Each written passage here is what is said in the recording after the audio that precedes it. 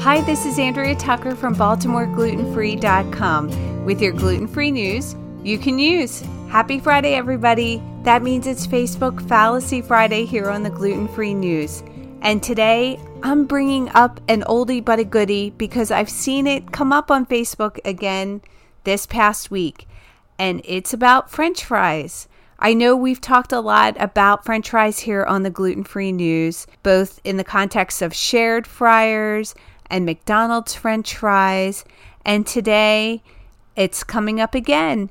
There were a few people who wrote on Facebook that they were eating French fries from different establishments that they thought were gluten-free, either because in some cases they were listed as gluten-free on a menu, or that they just didn't take the time to ask. And in some cases, one of the servers had thought they were gluten-free. And it turned out in all of these cases they weren't.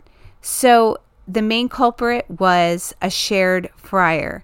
So sometimes establishments don't understand that when a French fry that might be gluten-free in its natural state is put into a fryer that's frying other items that contain gluten, they are now cross-contaminated and cannot be listed as gluten-free or classified as gluten-free. In the case of a few of the posters, they didn't think to ask any further questions because the menu had listed them as gluten-free. Please, just a friendly reminder, always take the extra step to ask if the French fries are the only thing fried in that fryer or if it's a fryer just for gluten-free items. It seems like this comes up again and again, and it's such a source of confusion for both servers and chefs, cooks at restaurants, as well as some customers. Before I leave you for the weekend, I just wanted to ask if you would please take a minute to head over to Amazon.com